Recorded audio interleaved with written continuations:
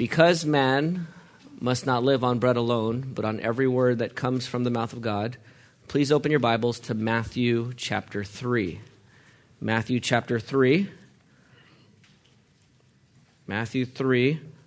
We're going to look at verses 13 to 17, finishing up the third chapter here of Matthew.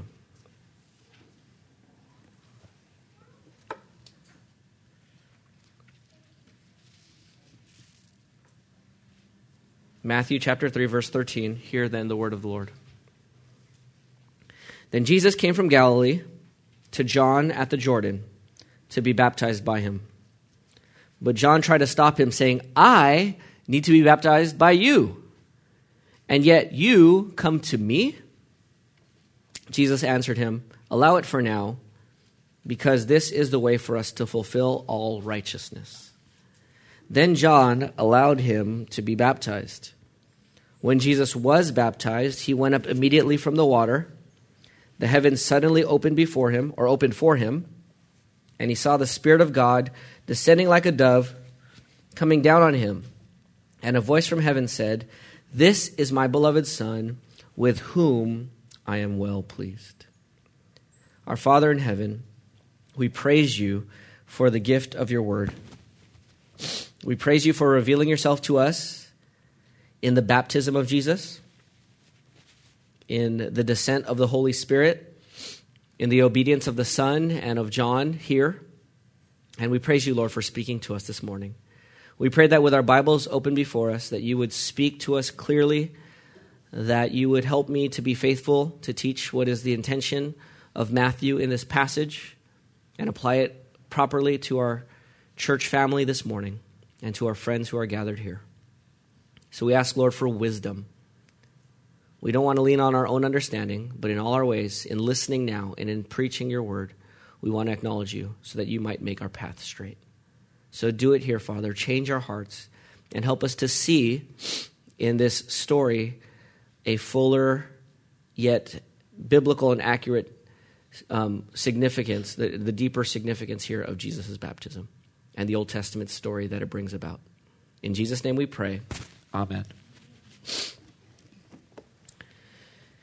Nobody really enjoys being a party pooper or raining on another's parade. We don't like doing that. Sometimes we think people like raining on our parade. They don't really like that. It's kind of like a small pleasure, but deep down they really don't enjoy that. It's true that misery loves company. But it only loves company because of the relief that the company brings to the misery. It's not that they love the misery. It's that the company gives a little bit of relief from the misery that someone else is going through it with them. We love positive people who cheer us up and give us hope, right? Those are the people you like to generally, if you have a choice who to hang out with, you generally choose to hang out with and spend time with people who cheer you up, who help you see things, see the bright side of things, that the cup is half full and not half empty. And we as Christians, we are positive because we have hope, right? We have hope in Jesus Christ. And we love to give hope to the hopeless.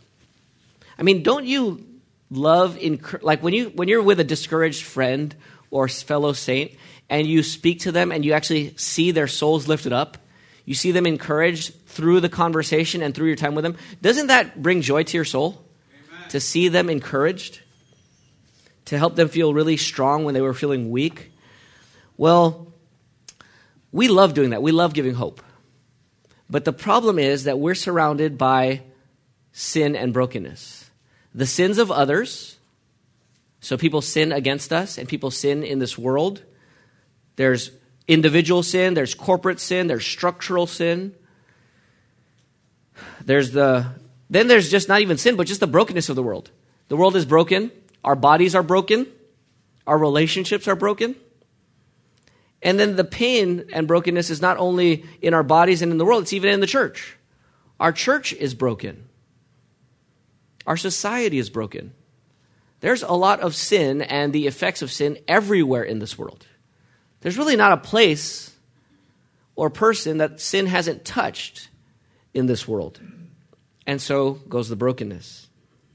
That's on the outside. Then we talk about sin in our own lives, right? What about the brokenness in here and the brokenness here in my pride and in my arrogance and the brokenness of my own sin and my own temptations and my own failures, that when I sin, it actually causes guilt and shame, which tempt me to sin further with the sins of secrecy and hypocrisy, right?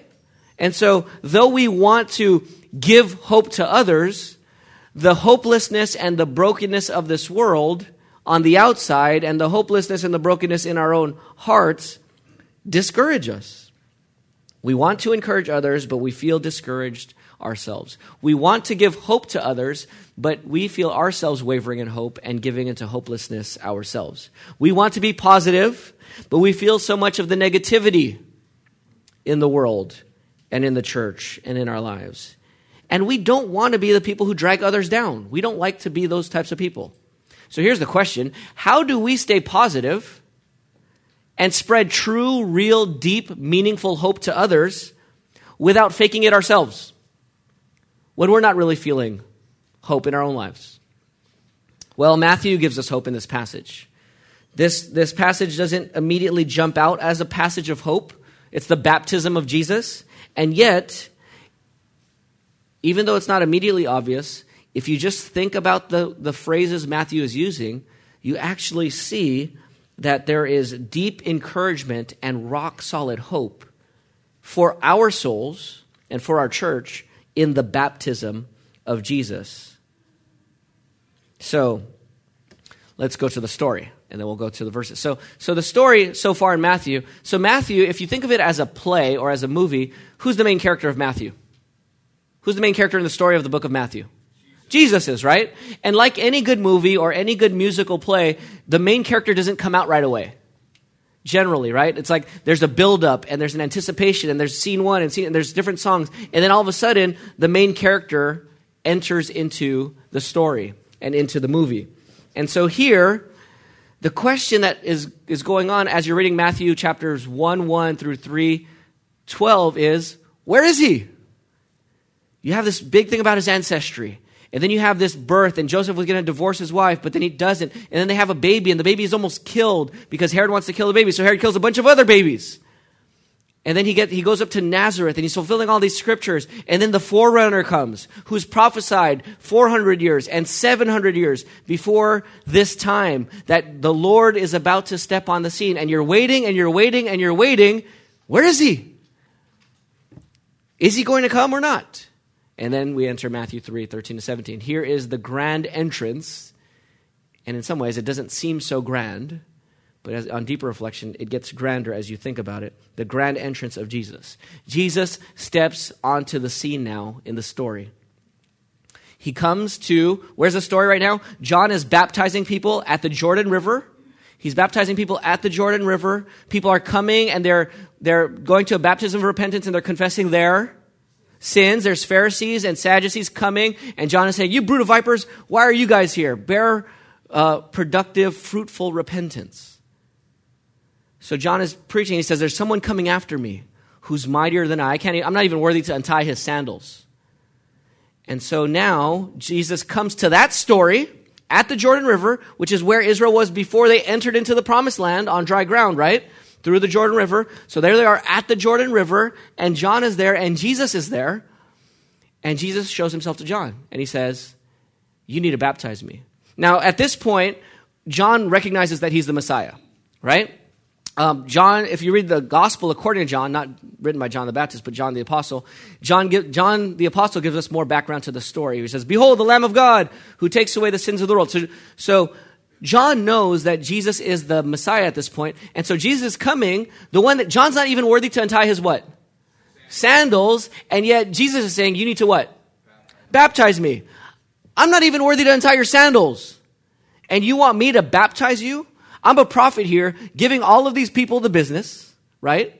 Putting them on notice that they need to repent. I'm preaching the strong prophetic message, and I'm wielding the authority of God's word on all these people.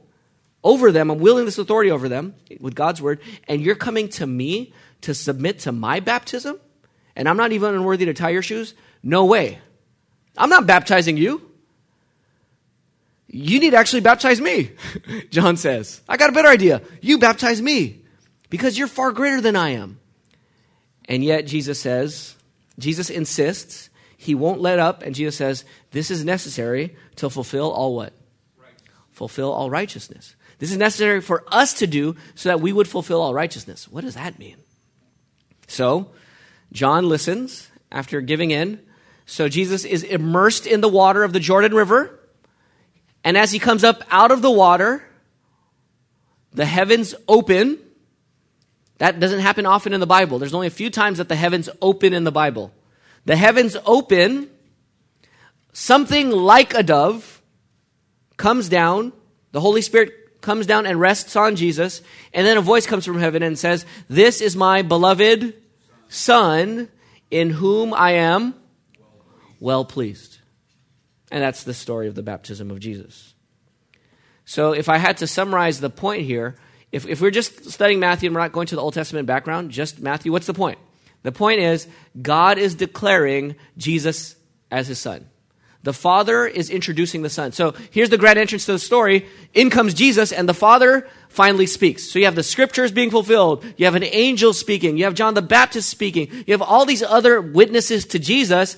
And now God himself from heaven, in the final entrance, God himself comes and says, this is my beloved Son.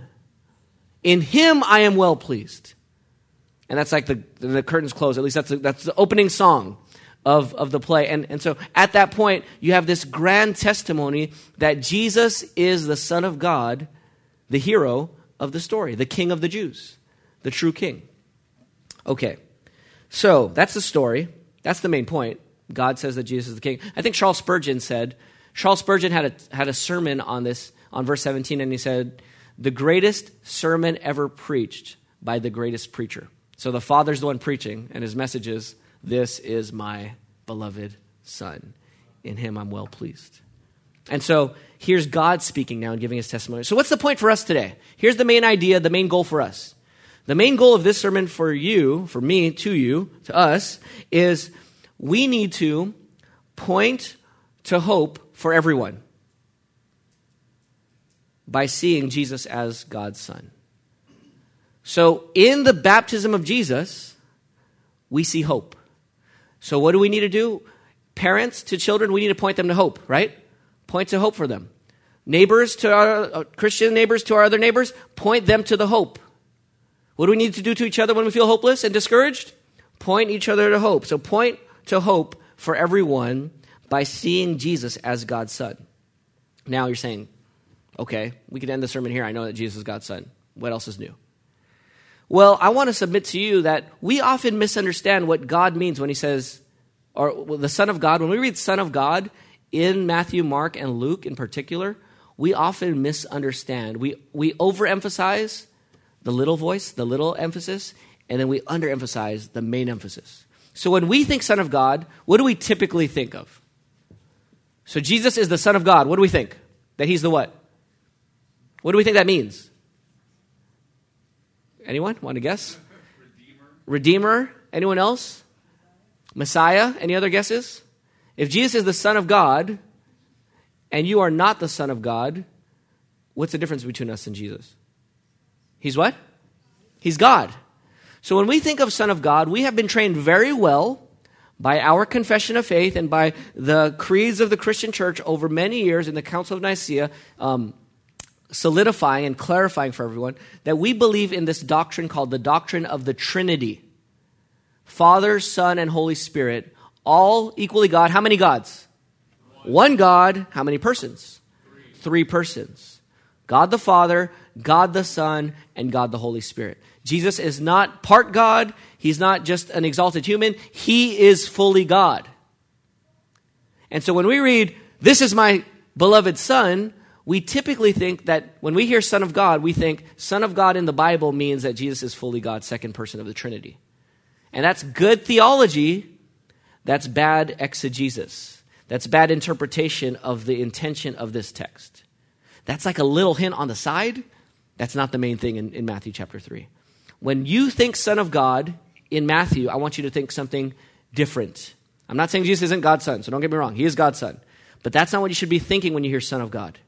What I want you to be thinking, some of you said it was Messiah, but even more than that, I want to give you two other things to be thinking about. But to do that, and to really point everyone else to hope, we need to see hope ourselves. So I have 3 points here. We need to see 3 things in Jesus, okay?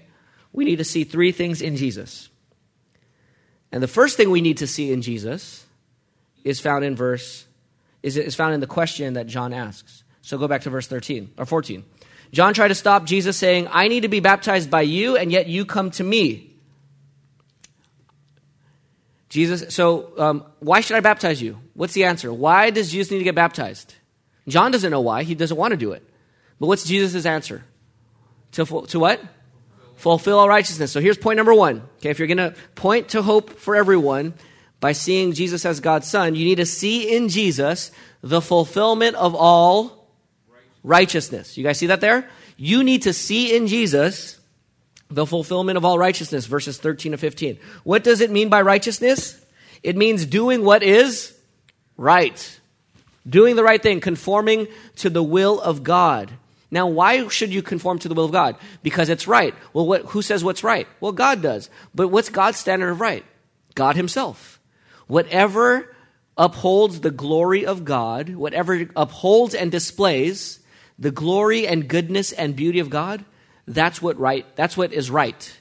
And that's what righteousness is. And anything that belittles or diminishes the glory and display and beauty of God is unrighteous. Okay, so Jesus wants to fulfill all righteousness by obeying God, by conforming to his will, to uphold and display his glory. But what does it mean to fulfill righteousness?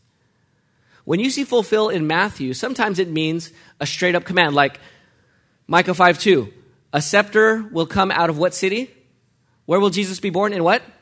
Bethlehem. So there's a prophecy. The king will come from Bethlehem. Where was Jesus born? Bethlehem. Prophecy fulfilled, right? So when we think of prophecies fulfilled, we generally think that's how it's fulfilled. A prediction, who's going to win the NCAA tournament this year, or who's going to win, whatever sport. So you could predict something, and then if it happens, your prophecy was, quote unquote, fulfilled. That's sometimes the way fulfillment is used. It's not the only way Matthew uses fulfillment.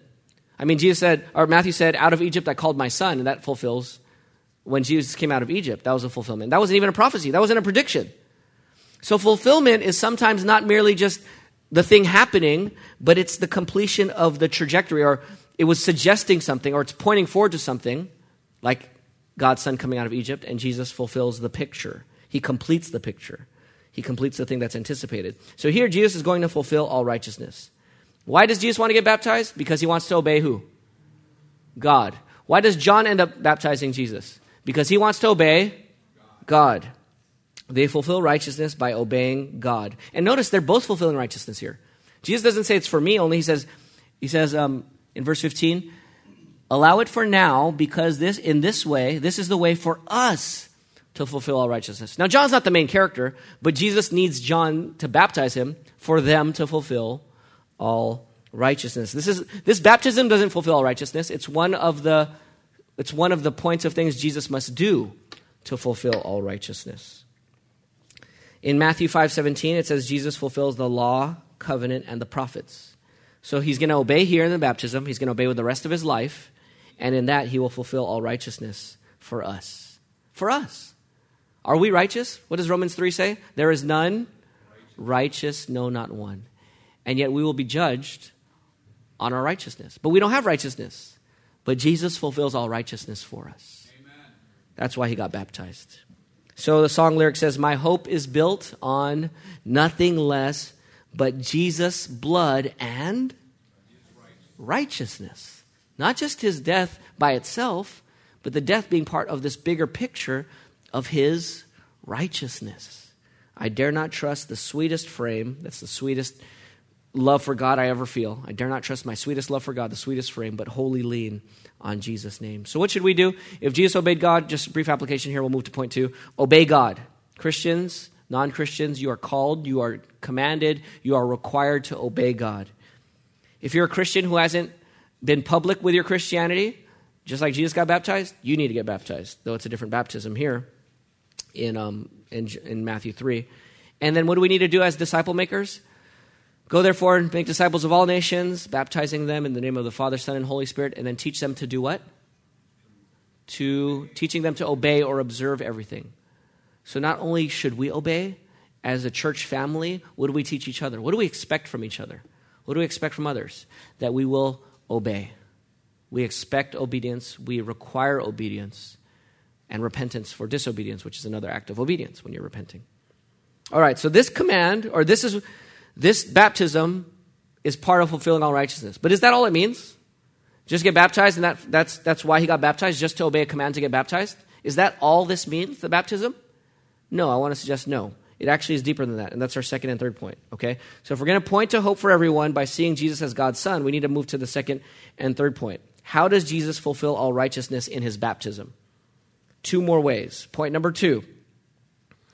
Now, before I tell you point number 2, I know your pens are ready, but let me just say, we're gonna meditate on this one phrase. So the heavens open, Spirit comes down, voice comes from heaven and says, and this is what we're going to focus on for the rest of our sermon, "This is my beloved Son, in whom I am well pleased." When you hear that phrase, you should be hearing all kinds of Old Testament echoes. It's almost like if you listen to a song and you could be like, what instruments were in that song? Like, oh, I heard the drums. Oh, I heard the bass guitar. Oh, I heard the piano. Or like, you could start to, you could hear a song, or sometimes songs sample other songs, and you could hear a piece of it in there. You could hear an echo of another song in the song. You could point out sounds or phrases. When you hear, "This is my beloved Son, in whom I'm well pleased," there's this crash.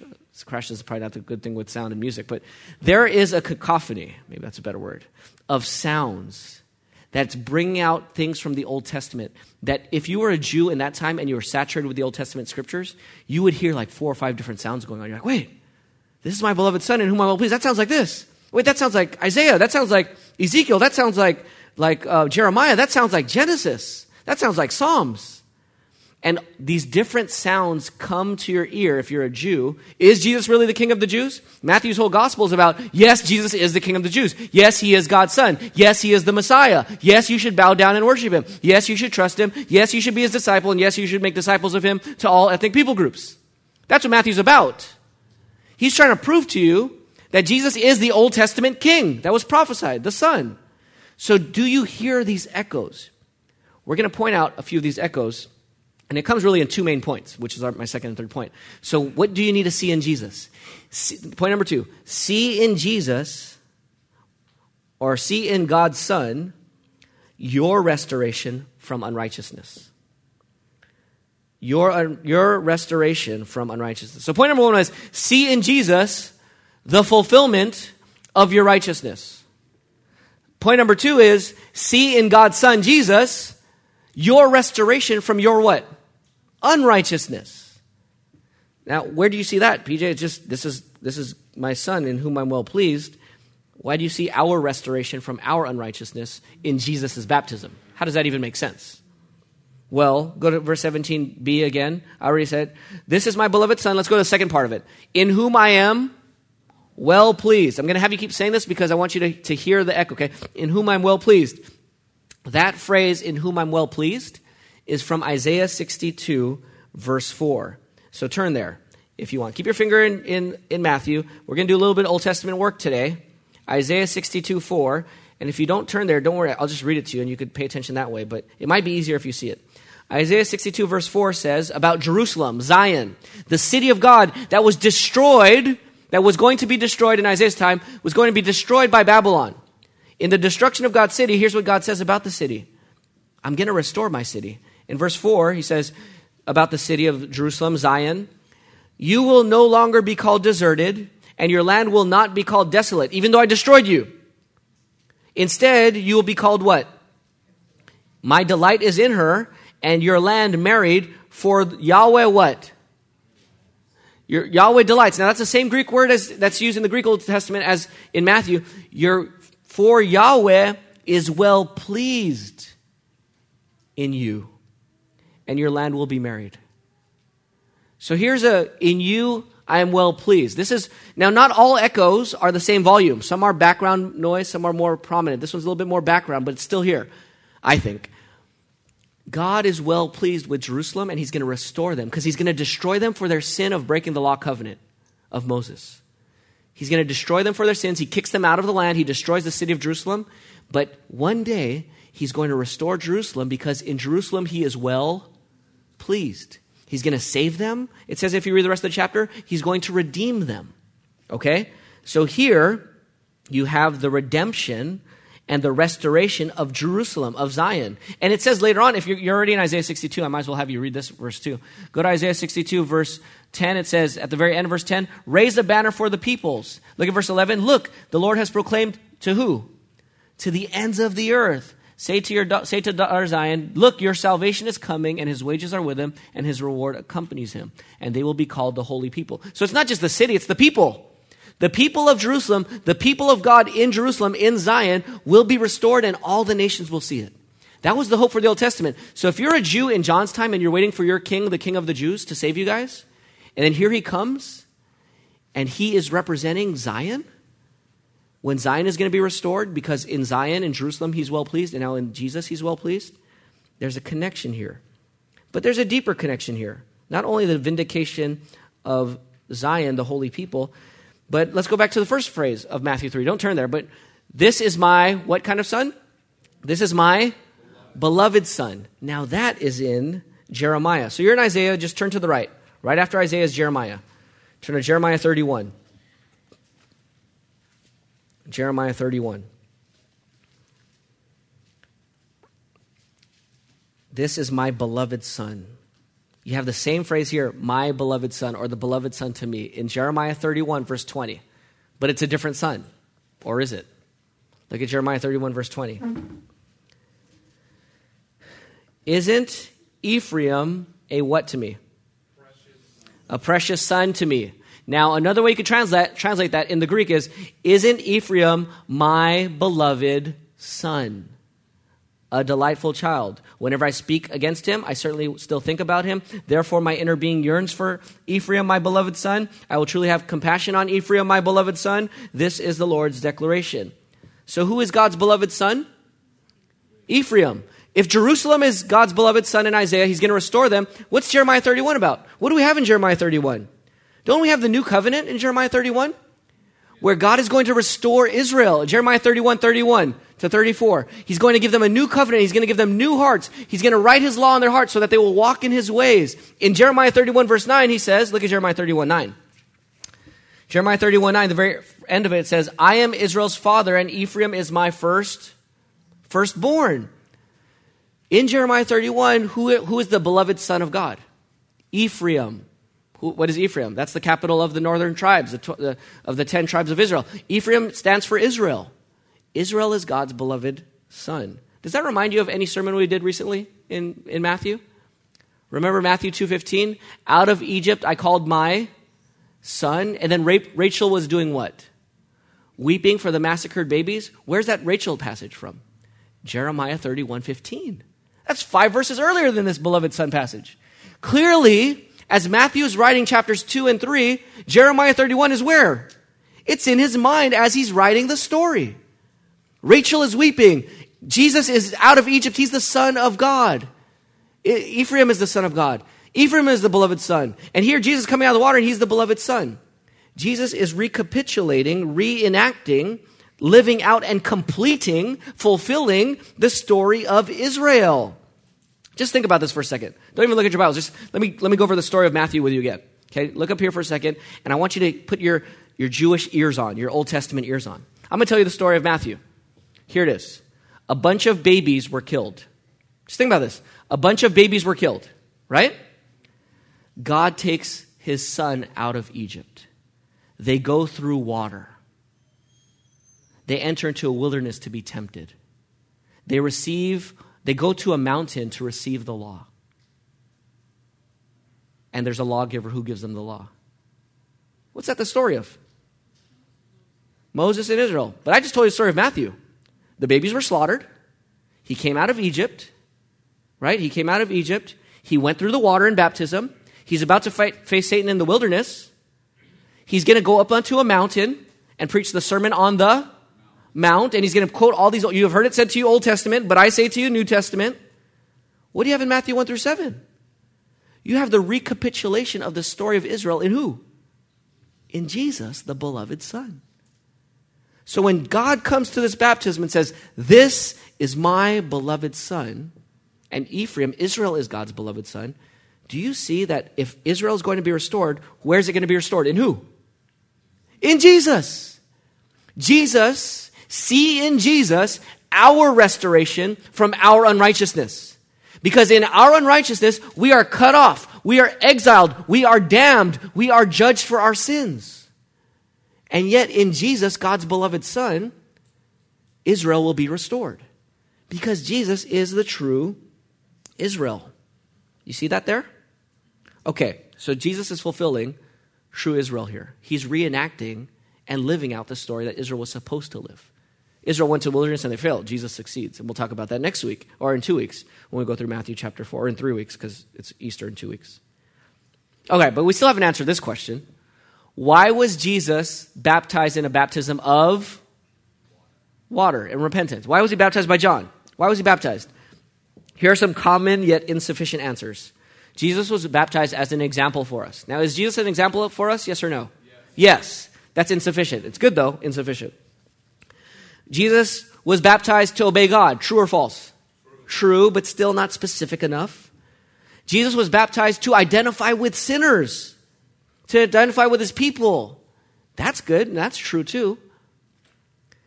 Or Jesus did it so that God could publicly say, this is my son. Now his public ministry is about to start. It's to launch him off to public ministry. That's true. Jesus was baptized because he was affirming that John is the actual legitimate forerunner. So by Jesus getting baptized by John, he's saying that John was legit. Is that true? Yes, that's true as well. And those are why Jesus got baptized. But if you stop there, you don't really deal with the question. Still, why was he baptized in a baptism of repentance? And why is that a hard question for us? Because Jesus never what?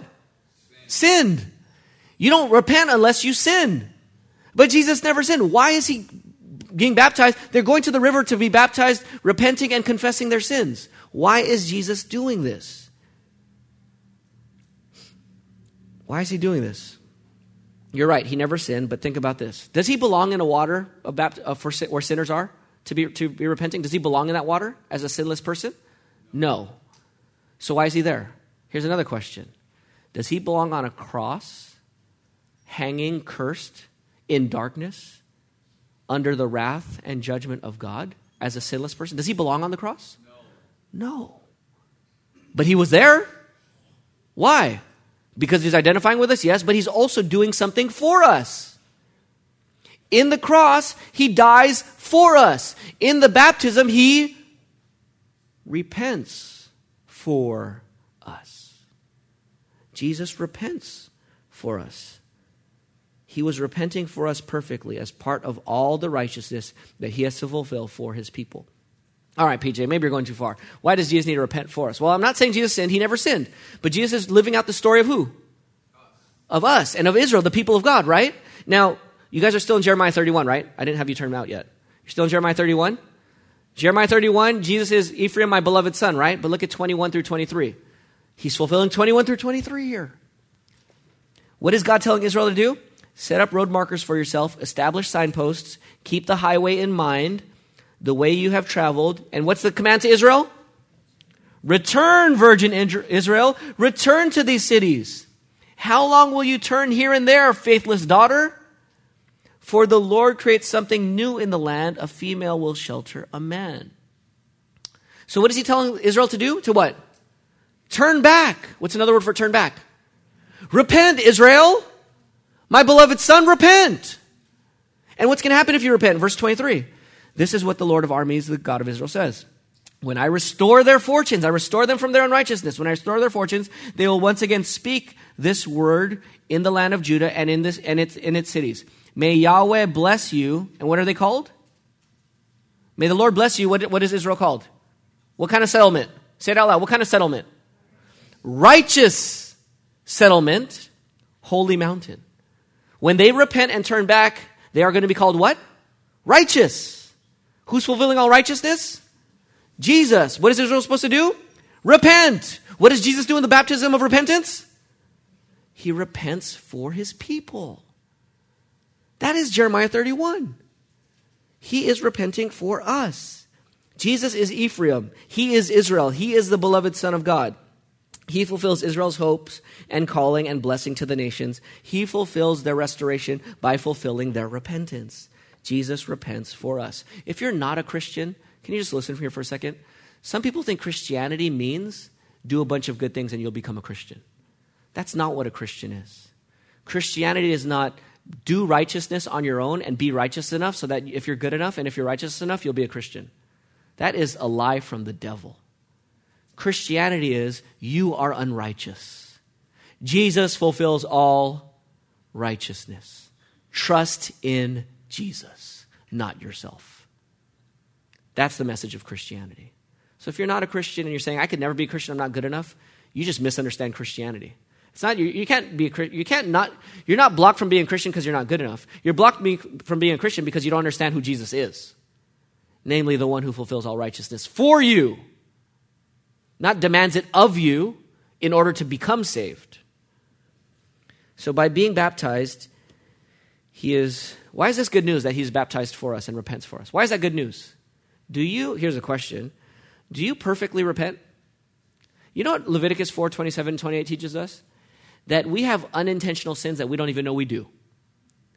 And if you have sins that you don't know what you do, guess what? Guess what you haven't done for those sins that you don't know about? You haven't repented of them because you don't even know you're doing them.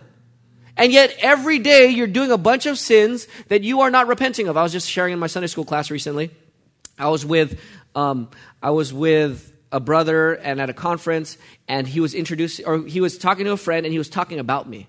And he said, I remember a few years ago when PJ and I were sitting down and PJ came up to me and said, okay, brother, why is this racism issue so important? And I was already a pastor for like 10 years at that point, maybe 8 years at that point. And when he said that question to my friend, as we were talking, or to the guy I was just meeting, I felt sort of embarrassed. That would be like a pastor in America preaching regularly week to week and then coming up to another pastor and saying, okay, brother, tell me why abortion is such a big deal. Why is abortion such a big deal? Because they're murdering babies, right? They're killing babies. It's obviously a big deal. But that race issue wasn't obvious to me as a big deal. It was like a little deal. Oh yeah, it's somewhat important, but it's not around. But abortion, that's huge. And the brother was looking at me sideways like, brother, these are just equally big. And here's my point. I was pastoring for at least 8 to 10 years and not pastoring faithfully in regard to that issue. I was sinning and being irresponsible as a pastor. Was I intentionally sinning? Was I like, oh yeah, I know this is wrong, but I lacked the courage to speak it out to my church? That wasn't the case for me. Now, that could be the case for some. My problem was I wasn't even intending to neglect it, but I was. I was unintentionally sinning for years. How many sins have we? I mean, I shudder to think, even as I keep growing in my life, how much more sins I've been doing every year and every day and every month without knowing it. I don't repent of those sins. Why? Because I don't even know about them. How many sins do you not know about in your life? How can we stand before God if God forgives us on the basis of true repentance and faith in Christ? How can we do it when our repentance is so inadequate and so incomplete? I'll tell you why. It's the good news. Jesus repented for us perfectly. He bore our sins on the cross for us perfectly. He repents into the baptism of repentance perfectly for us. Now, brothers, don't get it twisted. That doesn't mean that we don't have to repent now because Jesus did it for us. Oh, great. If Jesus did it for us, I don't have to take my sin seriously. I could just go willy-nilly and I don't have to learn about sins and examine my heart because Jesus repented for me. That would be a demonic twisting of biblical truth. Because Jesus fulfilled righteousness for us, we should be what? Righteous. Because Jesus was holy for us, we should be holy. Because Jesus repented for us, we should repent. It's not an excuse to not do it. It's an encouragement and empowering to do it better. To grow in repentance. To grow in learning about your sin. To grow in examining your heart and finding the dirt and the evil and the ignorance and the unintentional sins. And then just being honest and just putting it out there and being like, Father, forgive me for dishonoring you in this way. Amen. And I can own it in front of other people too. Who cares if I get embarrassed by it? Praise God that he convicted me of it. And I pray he shows me more. Amen. So Jesus repents for us, and this is good news. He restores us from our unrighteousness because he was baptized for us as the Son of God. So let's praise God for that. Let's repent quickly. Let's grow in repentance. And not only repentance, let me go to the bigger application here before we go to the third point. Jesus is our restoration from unrighteousness because he is Israel's restoration from unrighteousness. So let us go to Jesus for restoration. Just like during the flood, where was your only hope for safety during the flood when the flood was over the whole world? In the ark, right? You go to the ark if you want safety from the judgment. In the same way, all of us are unrighteous. There is none righteous, no, not one. You need to go to Jesus. He's the only one who actually goes into the waters of death and takes it for you so that you don't have to die. Amen. And so let us go to Jesus for our salvation and safety. If you're not a Christian, go to Jesus for your salvation and your safety. Call on him. Trust in him today. And talk to me or another Christian here about what it means to follow Jesus, or if you trust in Jesus today. Call on him even now and he'll save you. What does this mean for us as a church? Here's what it means for us as a church. Bethany Baptist Church, listen up. You are not the people of God, primarily. I had to say that at the end. You are not the people of God primarily. Jesus is the people of God. You know why you're the people of God? Because you're united to who? Christ. Jesus is the people of God primarily. The only reason you, Bethany Baptist Church, are part of the people of God is because you're united to Jesus. If you disunite from Jesus, you are not part of the people of God. Jesus is the true Israel, and everyone who's united to him will be part of the true people of God. And so, brothers and sisters, let us cling to Christ as a church. Let's always make a big deal about Jesus and a small deal about everyone and everything else. Christian, rest secure in the fact that God is pleased with Jesus and you're in Jesus. He is well pleased with Jesus. He loves Jesus. So if you want to be loved by God, don't rest in how good you're doing, how pleasing you are. Rest in Jesus. Here's what Richard Sibb says. He says, a word to those who fear they have no faith at all. Any of you doubting your faith, doubting your salvation, listen to this. Cast yourself into the arms of Christ, and if you perish, perish there. If you don't, you are sure to perish. If mercy is to be found anywhere, it is there. Go to Christ. Christ, the sure and steady anchor. When the tempest rages on, when temptation, you're tempted to sin, when temptation claims the battle, and it seems the night has won because you just sinned. Deeper still then goes the anchor. Though I justly stand accused, I will hold fast to the anchor. It shall never be removed. Amen.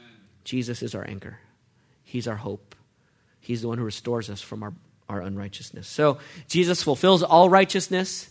He restores us from our unrighteousness. And lastly, see in God's Son the servant king who brings the hope of righteousness. I think this is the main echo, the main sound you're supposed to hear from the Old Testament. That Jesus is the servant king who brings the hope of righteousness. What do we mean by that?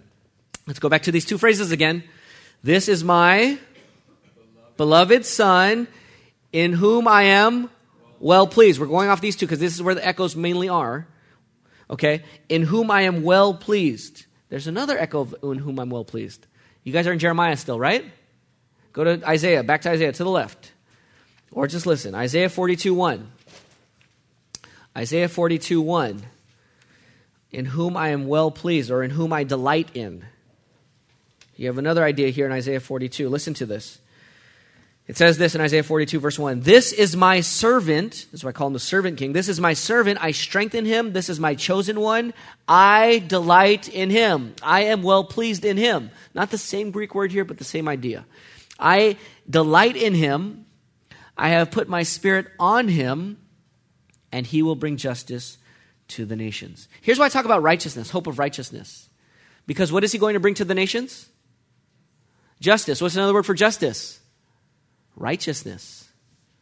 Justice and righteousness are just two different ways of saying the same word. We think of justice as more social and righteousness as more personal, but you can think about personal justice and social righteousness. It's the same word.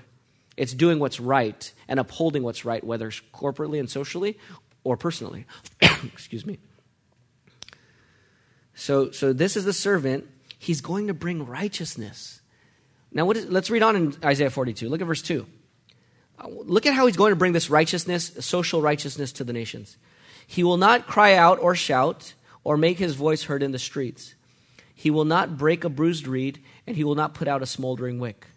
He will faithfully bring justice. What does that mean? He's not going to break a bruised reed. He's not going to impatiently just take his sword and start whacking people. He's going to shepherd and gently. A bruised reed, he's going to shepherd carefully and heal together. And then a smoldering wick, he's not going to put it out. He's not going to blow it out. There's that little, when you light a match or you light something on fire and the flame goes out, but there's a smoldering wick still. There's a glow. Instead of blowing it out, he's going to blow on it gently to bring it back into a what? Into a flame. So Jesus is going to bring about this righteousness for the nations, not by just beating people over the head and saying, be righteous, be righteous, be righteous. But he's going to shepherd them gently. This is quoted in Matthew 12. So Isaiah 42 is in Matthew's mind. It's in Matthew 12, 18 to 21. But here, notice he's going to bring justice gently. He will not grow weak or be discouraged until he established justice where? On earth. What about all the other nations, all the other islands? What about them? The coasts and islands will do what? What will they do with this servant who's bringing justice? They will wait for his what? They want to learn from him. They want to follow him. Whoever this servant is, he's going to bring justice, righteousness to all the nations, and all the nations, people from every nation is going to want to learn from this servant. So who is this servant in whom God is well pleased? Well, if you're at the baptism, who's that servant in whom God's well pleased? Jesus is the servant who's going to bring the hope of righteousness. If you were in Israel and you were oppressed by the Assyrians, then the Babylonians, and then the Medo-Persians, and then the Greeks, and then the Roman Empire, and you've just been longing for the days of Solomon and David, and you feel like this slavery and this oppression has been going on forever, and now all of a sudden you hear the king is coming, what do you want him to bring? You're not thinking about a cross. You're thinking about bring righteousness. Get these oppressors off of us. Bring us freedom. Bring us justice. That all the nations will recognize that Israel is your people. That's what they were hoping for. And here he is the one who's going to do it. He's the servant in whom all this righteousness, the hope of righteousness will come, the hope of justice in salvation through judgment and restoration. And notice in verse 1 again, the one I delight in him, I have put my what on him? What does God put on the servant in chapter 42, verse 1? His what? His Spirit. What did you see at the baptism? Who descended on Jesus? The Spirit. So it's a Spirit-empowered working of righteousness and justice. The Spirit descended on Jesus. The Spirit is given to bring justice and restore Israel. The Spirit is also in Isaiah 11, verse 2, where it says that the Spirit will be put on, not the servant. Look at Isaiah 11, too. We're going to go to the other quote in a second, but just go to Isaiah 11 real quick. We're done with Isaiah 42. Go to Isaiah 11. The Spirit of Yahweh will rest on him, a spirit of wisdom and understanding, a spirit of counsel and strength, a spirit of knowledge and a fear of the Lord. And he will delight in the fear of the Lord. He will not judge by what his eyes see. He will not execute justice by what he hears with his ears, but he will judge the poor righteously, and he will execute justice or righteousness for the oppressed of the land. He will strike the land with the scepter of his mouth. He will kill the wicked with a command from his lips. Righteousness will be a belt around his hips. Faithfulness will be a belt around his waist. The wolf will dwell with the lamb. The leopard will lie down with the goat. The calf, the young lion, the fattened calf will be together, and the child will lead them. There's going to be no more animals that are wild. There's going to be perfect peace, perfect harmony. What does that sound like? A new heavens and a new earth. This one with the Spirit in him is going to execute judgment and bring in perfect righteousness and the kingdom. And is it just for the people of Israel? Look at verse 10. On that day, the root of Jesse will stand as a banner for the who? Peoples, the nations will look to him for guidance. That just sounds like Isaiah 42, right? The nations will look to him for guidance, and his resting place will be glorious. So this person in Isaiah 11 is going to have the Spirit, and he's going to execute justice gently and firmly. But he's not called the servant in Isaiah 11. What is he called in verse 1? I didn't read verse 1. What is he called in verse 1? The shoot will grow from where? The stump of Jesse, and a branch from his roots will bear fruit. The stump of Jesse? Who's Jesse? The father of David. And this is the stump of Jesse. So he's in Jesse's line and he's in David's line. This is the Davidic king. Amen. The servant of Isaiah 42 is going to execute justice in the power of the Spirit. for all nations to get instruction. The Davidic king is going to have the Holy Spirit and execute justice for all nations to receive instruction. Same person? Maybe, maybe not. Isaiah doesn't connect them, but we're thinking, well, and it is connected because we go to Psalm 2, last New Old Testament passage. Last Old Testament passage I'm going to have you turn to. I'll quote one more later, but Psalm 2. Go to Psalm 2.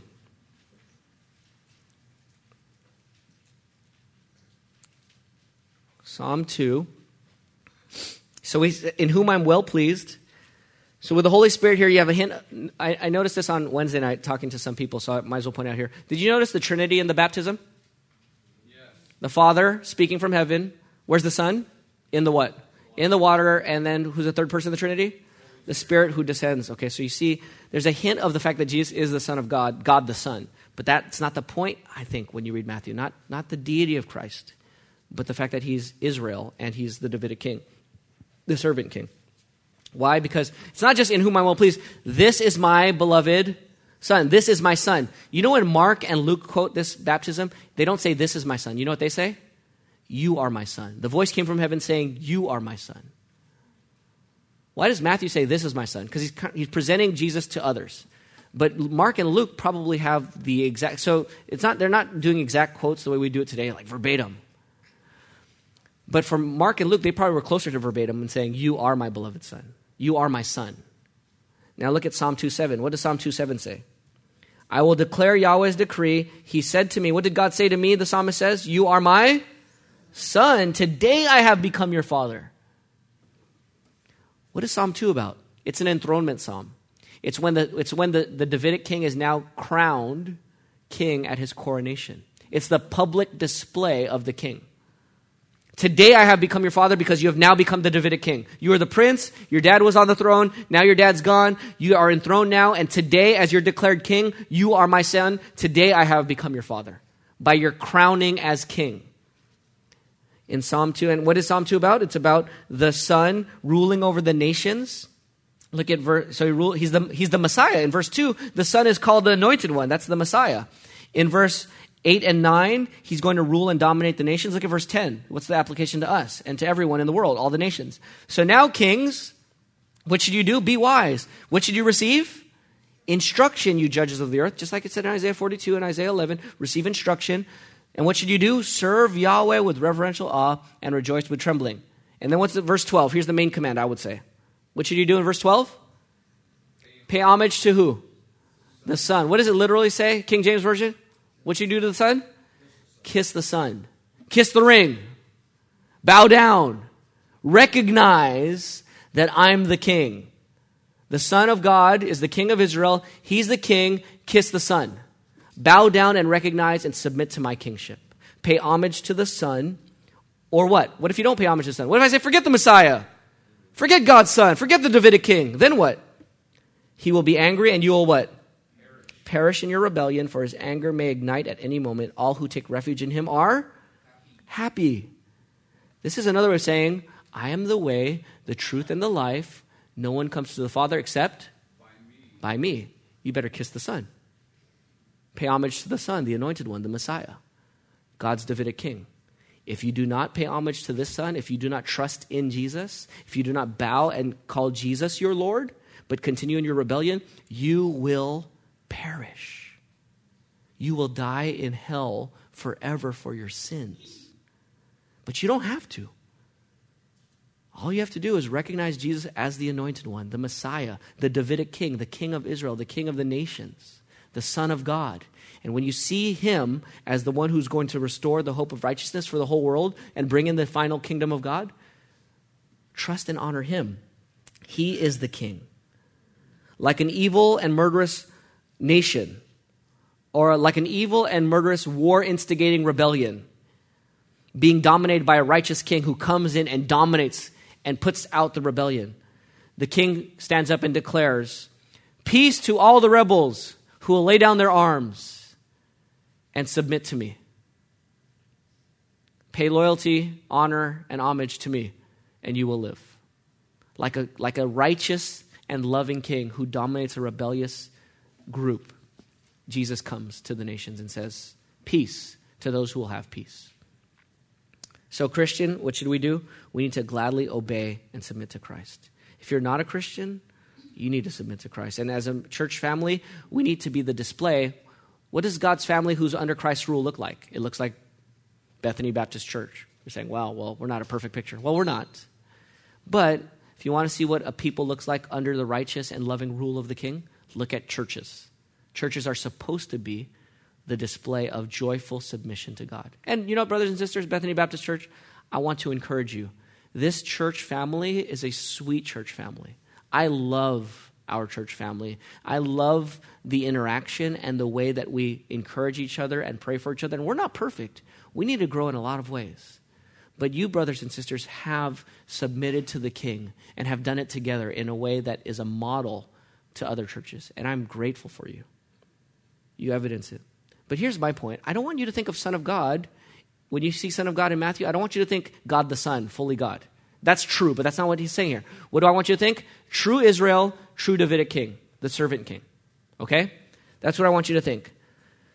So how does this, let's close with this. We'll close now. How does this servant king bring about the hope of righteousness? I mean, he just crowned the king and now all of a sudden righteousness comes? No, that's not how. We get a clue by the immersion in water and what that symbolizes. But not only that, there's one more Old Testament echo, just a faint echo, maybe way in the back. But I want to pull it out to the front, at least just for our closing here. This is my beloved son. There's one other Old Testament phrase where it says, my beloved son. It's a story where God says, Abraham, take your beloved son, your only son, and sacrifice him. Take the son whom you love, your beloved son, the son of promise of blessing to the nations. I want you to take him and take him to the Mount Moriah, which is Jerusalem. I want you to take him to the mountain of Jerusalem, and I want you to sacrifice him there. And so, this beloved son, the son of promise, is about to be sacrificed. And I want you to sacrifice him there, and I want you to trust my bigger plan and purpose for the hope of final blessing to the nations. And so Abraham is there. He puts his son there, Isaac, on the altar. He raises up the dagger to kill his son. The son willingly lays down in perfect submission. And he's about to kill his son and sacrifice his son. And then an angel says, stop! Now I know. And what did earlier Isaac said to his dad, where's the sacrifice? And Abraham said, God will provide. As he's about to kill, God stops him. What do they see in the thicket? A ram stuck. They take the ram. They sacrifice the ram in the place of the son. That sounds like another story, doesn't it? Sounds like the father declaring his son, the promised son of blessing, and sacrificing him for the bigger plan. What's the difference, though? In Genesis 22, it was an almost sacrifice of the son. This one is an actual sacrifice of the son. In Genesis 22, the ram was actually sacrificed, but that sacrifice is not effective to cover sins. But this sacrifice of the Lamb of God, Jesus the Son, that effectively covers sins and atones for sins. And in this one, the Father's making the sacrifice. In this one, it's not just the Father, the Son willingly trusts God in making the sacrifice. And so we see Jesus get the victory here. He is the servant king. I mean, isn't that what does he say about being a servant in Matthew 20:28? The Son of Man did not come. The Son of Man who's the king, who has authority. The Son of Man did not come to be served, but to what? Serve and give his life as a ransom for many. So we sing, crown him, because he dies on the cross to secure the hope of righteousness for all of us. So to summarize, brothers and sisters, when I say you need hope to give hope to others, you need to see Jesus as God's Son who fulfills all righteousness as the true Israel and the true Davidic king. When you see Jesus that way, you can have hope. Are any of you discouraged? Any of you having a hard week or a hard month or a hard few years? Anyone feeling hopeless, overwhelmed by negativity, brokenness, sin, and or the curse? Turn your eyes upon Jesus and hope in him today. Look full on his wonderful face. And this week, when you feel hopeless and discouraged or pessimistic, find the rock-solid hope of the Son of God, and then give that hope to others. God's Son, Jesus, true Israel and true Davidic king, is actively reversing the curse in your life now. And he will one day do it comprehensively when he comes again, just as certainly as he did in creating the universe and rising from the dead. If you, brothers and sisters, so here's the final call. Hope in God. Hope in Jesus, the one who brings your hope. And then give that hope to others. If you don't do this, you will be swallowed up by sin and brokenness. You will constantly be discouraged and negative. And sadly, you'll cover the pain and brokenness of your life with cheap, happy thoughts, Joel Osteen-isms perhaps, or other positive thinking theories that are based on fantasy and not on biblical truth. Amen. And then you will drag other people down around you with your hopelessness and negativity. Rather than doing that and hiding God from others with your negativity, if you hope in God, you will find deep and solid confidence in Jesus. By the power of God's Spirit, you will have hope, true hope, and you will be grateful and realistically optimistic. And when you hang out with other people, you can actually give them hope. Real, positive, true hope. So hope in God's Son, our servant King, the true representative, the true people of God. Let's pray. Father, we praise you for Jesus Christ, your Son whom you love. True Israel, true Davidic king, true Savior, true Lord, our only hope in this world. We pray that you would help us to trust in him, to lean on him, to hope in him, and to spread that hope to others in our church and through our church to a dying world here in Southeast Los Angeles County and to all the nations. In Jesus' name we pray. Amen.